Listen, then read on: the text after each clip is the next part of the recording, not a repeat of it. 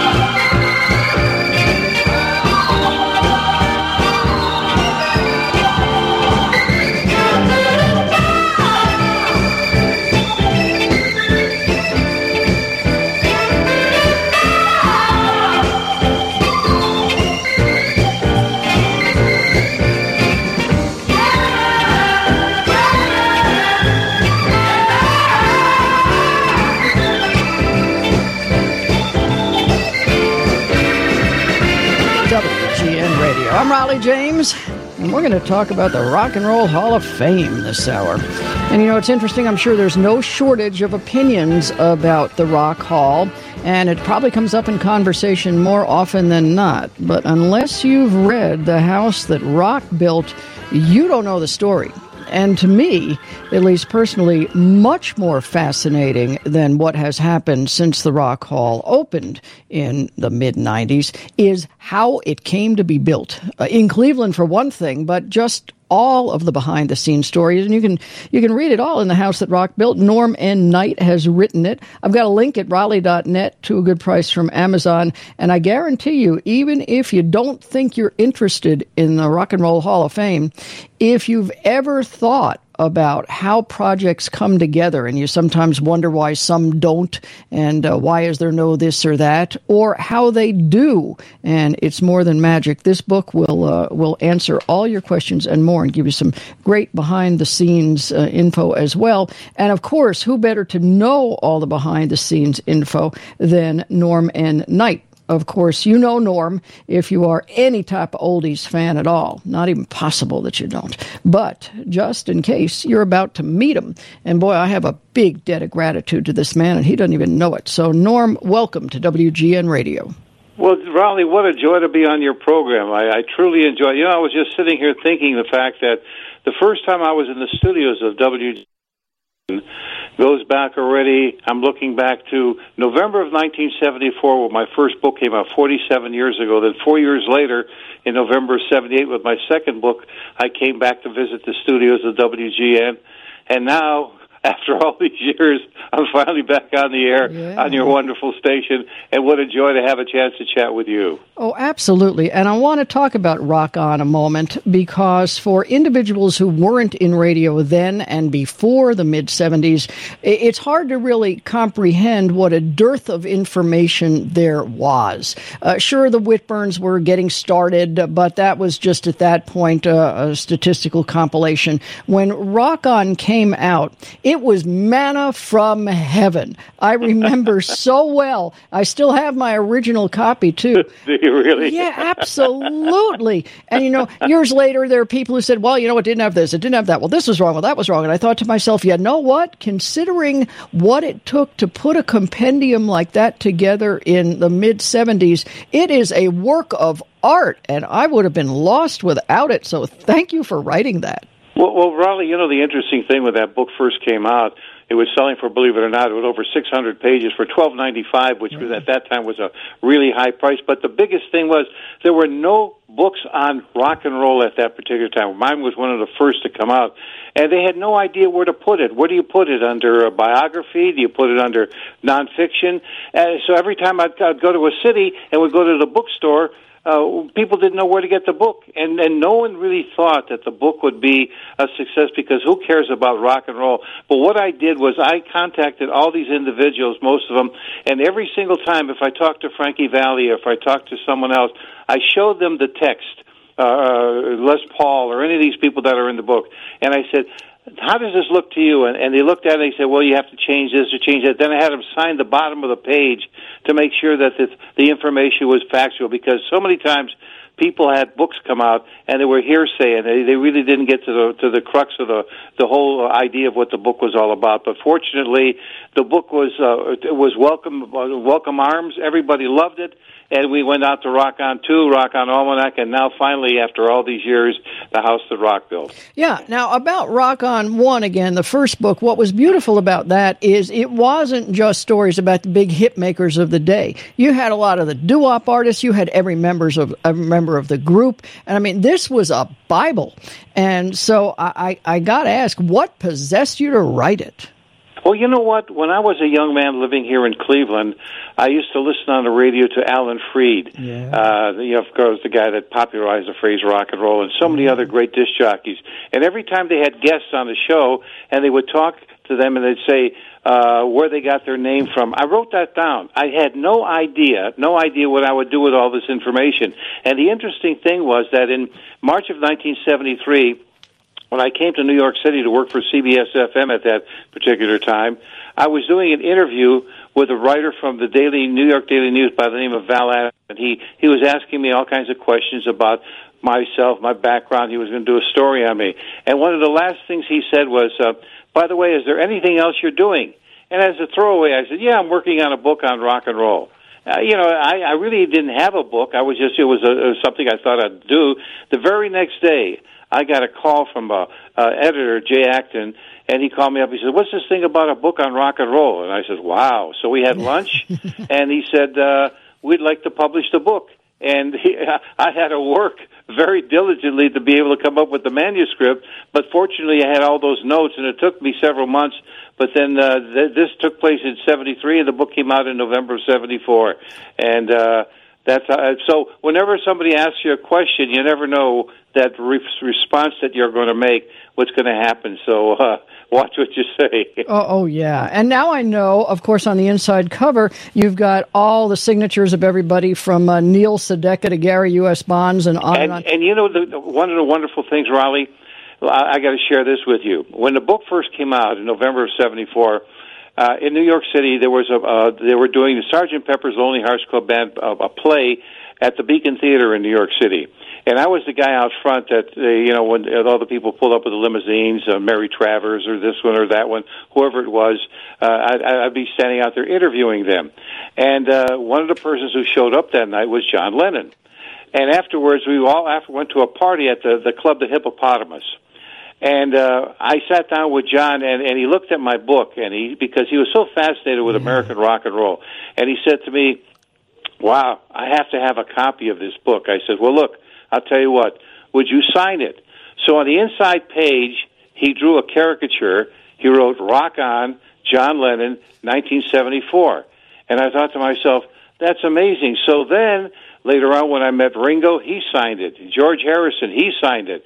Then I got Keith Richards. I got Roy Orbison, Carl Perkins, Chuck Berry, Fats Domino, Little Richard, Bo Diddley, you name it. Les Paul, Four Seasons, everybody has signed. Now this book is called The Holy Grail of Rock and Roll Books, because every single person in rock and roll signed the book. Some of them with funny comments, but Lennon started the whole thing by signing the book. And that book is in my possession, and I cherish it because of all the people that have the framework people of rock and roll, the Everly Brothers, you name it. Everybody signed this book. And you know what? A lot of people that have my book to this day, I sometimes go out and then they show up with a tattered copy and they say, I've had this book since 1973. Look at all the signatures I put in this book. So it's kind of interesting that a lot of people went and did the very same thing. Yeah. Oh, and like I say, I've had mine as getting tattered, but I figured any guy who includes the genies after Gene and Eunice is okay by me. So it is just terrific, and thank you for that. Now, I got to say, when I heard you wrote The House That Rock Built, I had to read it just because you wrote it at that point. Mm-hmm. I have my issues with the Rock and Roll Hall of Fame that we can talk about or not, but I got to tell you, so I didn't come in as a Rock and Roll Hall of Fame fan necessarily, but this book is fascinating. It's just, I literally couldn't put it down because there is such insight into how any project gets built, let alone this one, and what it took to make this happen and make this happen in Cleveland. And I am pleased to realize that everybody knew it. This would not be in Cleveland if it weren't for you. Well, thank you. But, you know, it's interesting because my first idea for this book started about the spring of 1982 when I was working in New York. I talked over with a bunch of my friends in the industry, and I thought, well, you know, do you think there'd be any interest in doing a book about a Rock and Roll Hall of Fame? And I talked to my good friend Dick Clark, who wrote a couple of comments in several of my books, and he liked the idea, and I talked to several other people.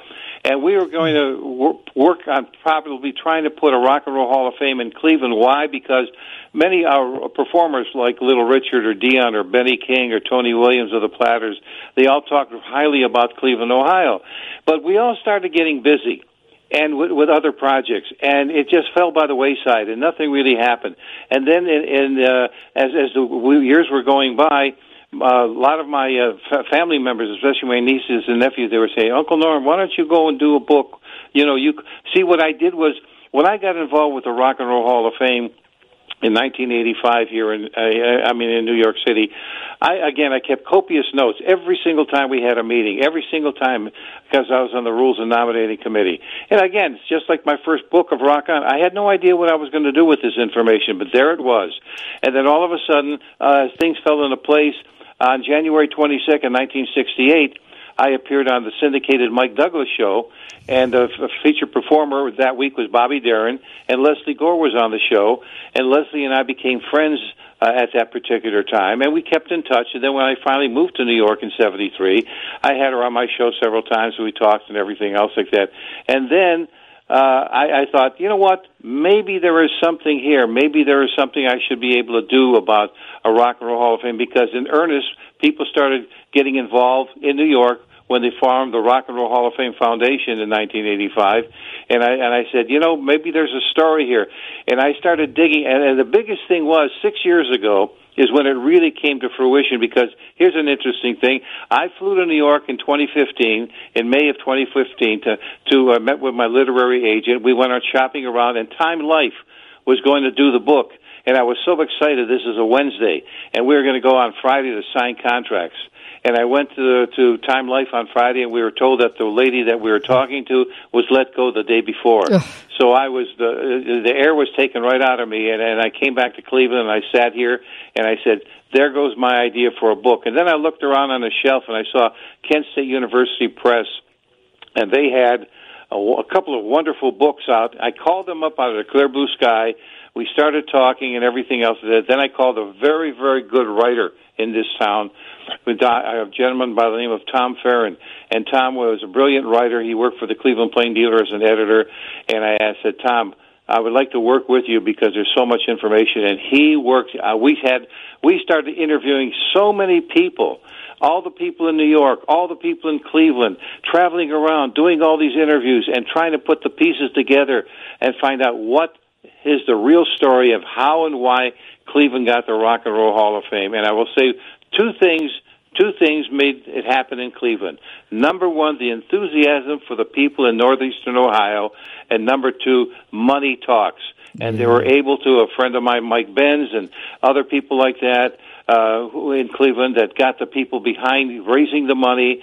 And when the book started being put together, I reached out to Stevie Van Zandt, a good friend of mine. I said, Stevie, of course, he was in the Sopranos and Bruce Springsteen's band and everything else. I said, you're a guy that really knows rock and roll. Would you write the foreword to the book? He said, yes. I got a lovely lady by the name of Janet McCosker to supply with great pictures, and it all started coming together. And for the final product, I am so proud of this book because what it does is it pulls back the curtain on New York and Cleveland and shows how the two cities work together to make this happen. And most of all, I'm very, very proud of Northeastern Ohio fans who on January 20th, 1986 in USA Today, they called 110,000 phone calls to say we want the Hall of Fame, and later 660,000 signed a petition. So this is an homage and thank you to the fans and the people involved, and that's what it's all about for me to say. I was able to do a book that will live on for perpetuity to tell the story of how and why Cleveland got the Rock and Roll Hall of Fame and the bumpy road from the time that the Hall of Fame opened in 1995 in September to the time, from the time that they got involved with the Rock and Roll Hall of Fame until it opened up, because it was, I got to tell you, Raleigh, it was a touch-and-go situation, because when we had our first meetings in 1985 about building a Rock and Roll Hall of Fame, from 1985 up until 1995, that 10-year span when the Hall of Fame opened, there were so many times that Cleveland could have lost it, but they hung in there, they worked hard, and it is just a very, very interesting, exciting story. Yeah, it's a wonderful chronicle. And not only could Cleveland have lost it, but when you take a look at what it took to put it anywhere, the idea could have been lost. There might have not even been a Rock and Roll Hall of Fame. So, yes, this will live on in perpetuity. And once again, you've written just a gem. I'm talking to Norm N. Knight. Of course, you know who he is. If not, well, normnknight.com. I've got a link on Raleigh.net. I've also got a link on Raleigh.net to the house that Rock built. And as I say, even if you're, sitting there saying, well, why do I care about this? I find this to be such a testament to putting a project like this together and being able to bring it to a city. And that was certainly not easy, but doing it at all, because sometimes we say, why isn't there a better Hall of Fame for this or that or what other? This is not something that's easy to do. And I think long after we're gone, Norm N. Knight's book is going to probably be the biggest legacy to how this came to be. Rock, roll, rock, roll. You take some music, sweet flowing music, some moving and grooving, rock and roll dance. Take some heartbeats, drums, beats, WGN Radio. I'm Raleigh James. Of course, the showman, General Johnson. It will stand, and yes, it has. It's standing with a beautiful building in Cleveland. One of my favorite quotes in the book was when they were going for the budgeting. You didn't think we'd put a line item called Rock and Roll Hall of Fame, did you?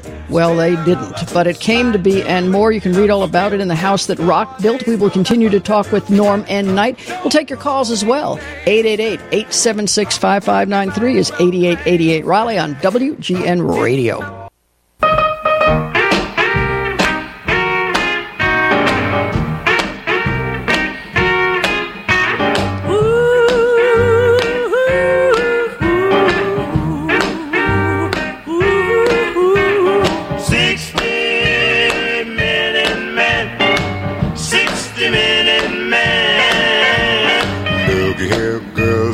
Telling you now, they call me love and dad.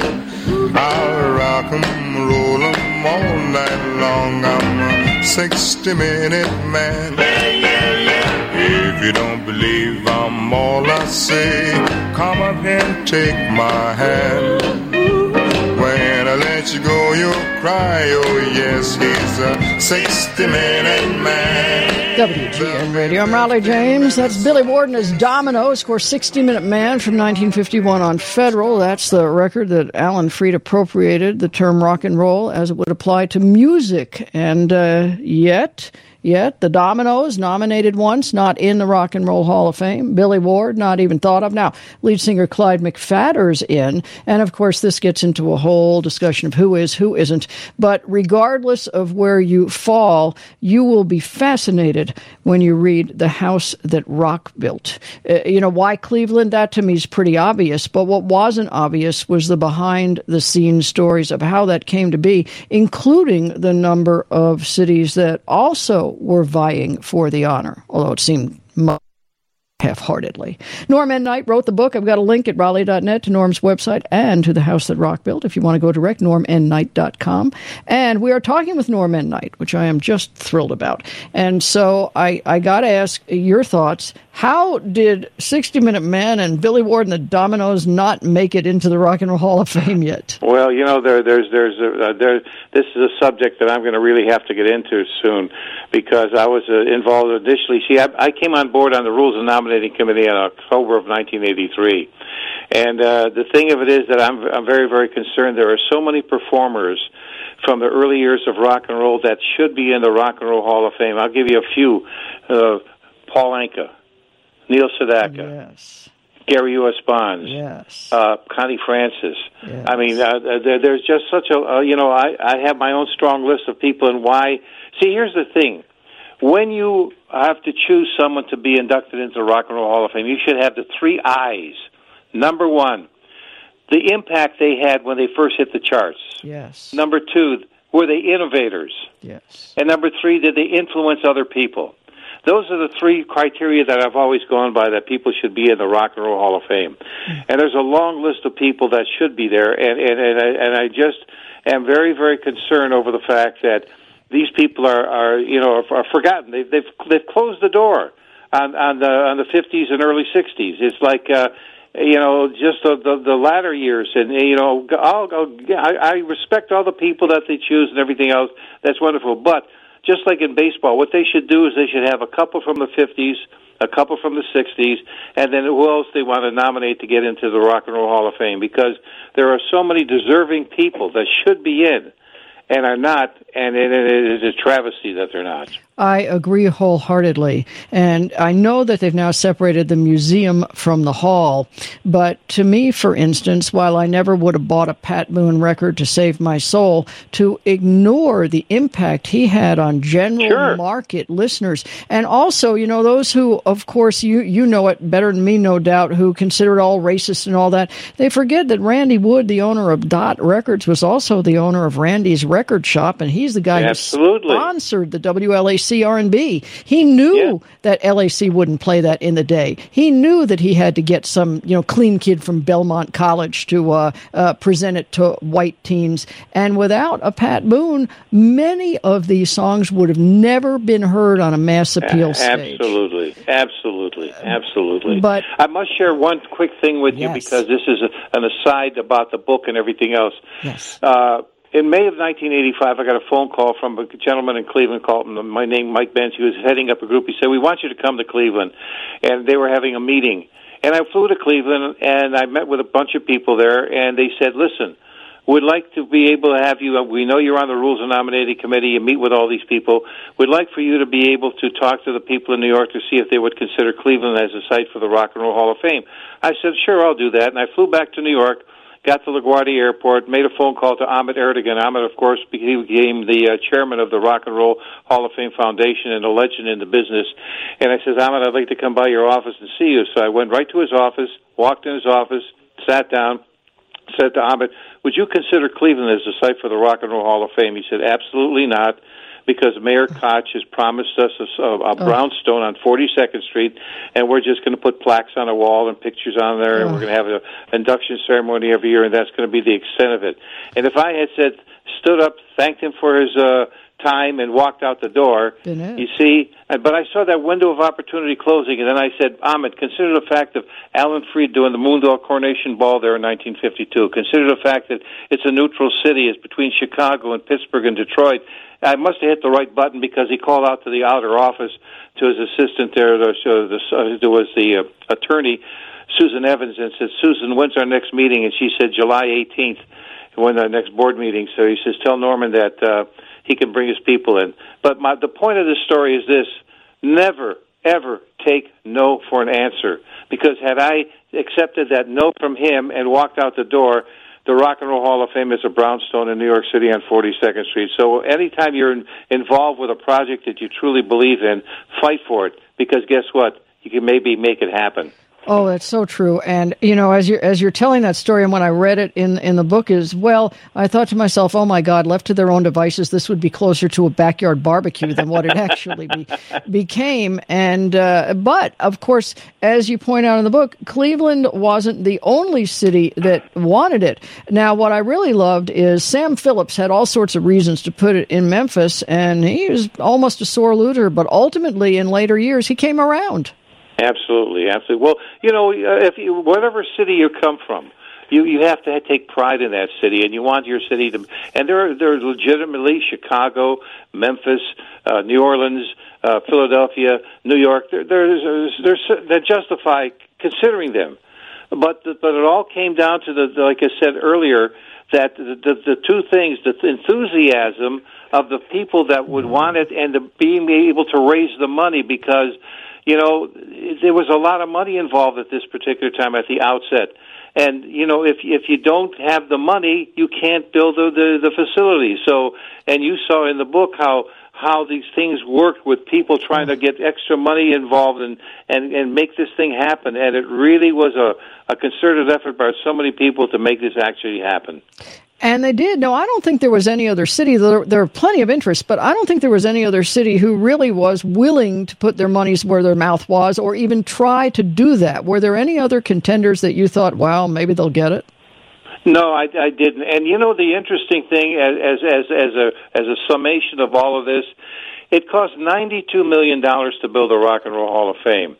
$199 million annually economic impact for Northeastern Ohio. 12 million visitors, 80% of them from out of town. Yeah. $2 billion generated for Cleveland's in the Cuyahoga County.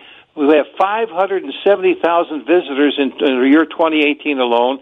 $127 million annually spent by Rock Hall visitors. 1,800 jobs were generated with almost $60 million in wages. And finally, $36.5 million economic impact when they have the induction ceremonies, which will be taking place again this year, October 30th. So a $92 million investment, which was so high, but the payoff in the bottom line, and that's the thing that I'm so proud of, more so than anything else, the economic impact that this had on Northeastern Ohio and my hometown of Cleveland. Yeah, and that wasn't lost on a lot of the players, even players who their kids had to educate them what rock and roll really meant, but they got it. And that's in big part thanks to you and others on the committee who made it a reality. We're talking with Norman Knight. NormanKnight.com is the website. I've got a link at Raleigh.net to that and to The House That Rock Built, which you can get on Amazon. And I guarantee you will learn something that you didn't know about when it comes to the Rock and Roll Hall of Fame, and a lot of this is just fascinating backstory. The return of spring means the return of biking and golfing and gardening. Well, unless aches and pains are holding you back. If that's you, try Herbal Active's high-performance CBD-infused balms and lotions. Their time-release formulation provides extended relief. All natural, non-GMO, THC-free. Try it risk-free. They have a money-back guarantee. Herbal Active is giving WGN listeners 25% off all CBD products using promo code WGN25. Go to WGNCBD.com. That's WGNCBD.com. Promo code WGN25 for 25% off from WGN Radio. You're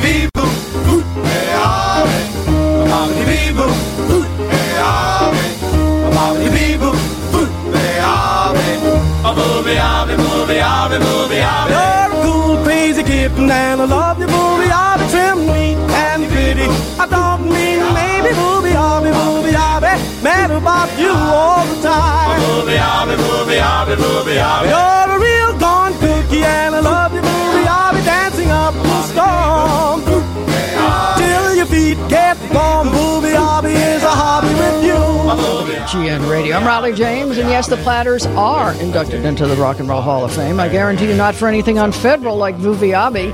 Probably a lot of their Mercury stuff and their Music Horse stuff, however. But yeah, I doubt anyone on the nominating committee ever heard VuviAbby, but that's my favorite by them anyway. Talking to Norm N. Knight, Mr. Music, a title he richly deserves. Yes, from Rock On, which I've still got in front of me, the Illustrated Encyclopedia of Rock and Roll, through The House That Rock Built, Norm N. Knight and Tom Farran, and forward by Stevie Van Zandt. And yes, we will take your calls, though I'd probably rather just hog Norm here. 888-876-5593, 8888 Raleigh, if you want to join us. And it's just, I can tell it was a labor of love for you, but your notes are so copious on The House That Rock Built. You really, in many ways, are truly the historian of this project.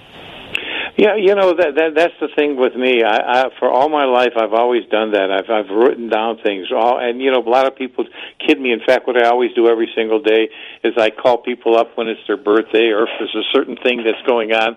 I'll say that I'll call them up and say, "Did you know that on this date such and such happened or this happened?" And people say, "Oh, who cares? Who cares?" But that's how I've been. And I started doing that way back in 1972, starting collecting information like that. And that's where and that's when I went to the very first meeting of the Rock and Roll Hall of Fame Rules and Nominating Committee back in 1983. I sat there in that room and I looked around the room. I see Ahmet Ertegun, I see Jerry Wexler, I see all the top people in the business, John Hammond, all these people. I write down all their names. I look at the clock and say, okay, it's 2:00, and when we disperse, it's 3:30, and it was on the second floor. What are we talking?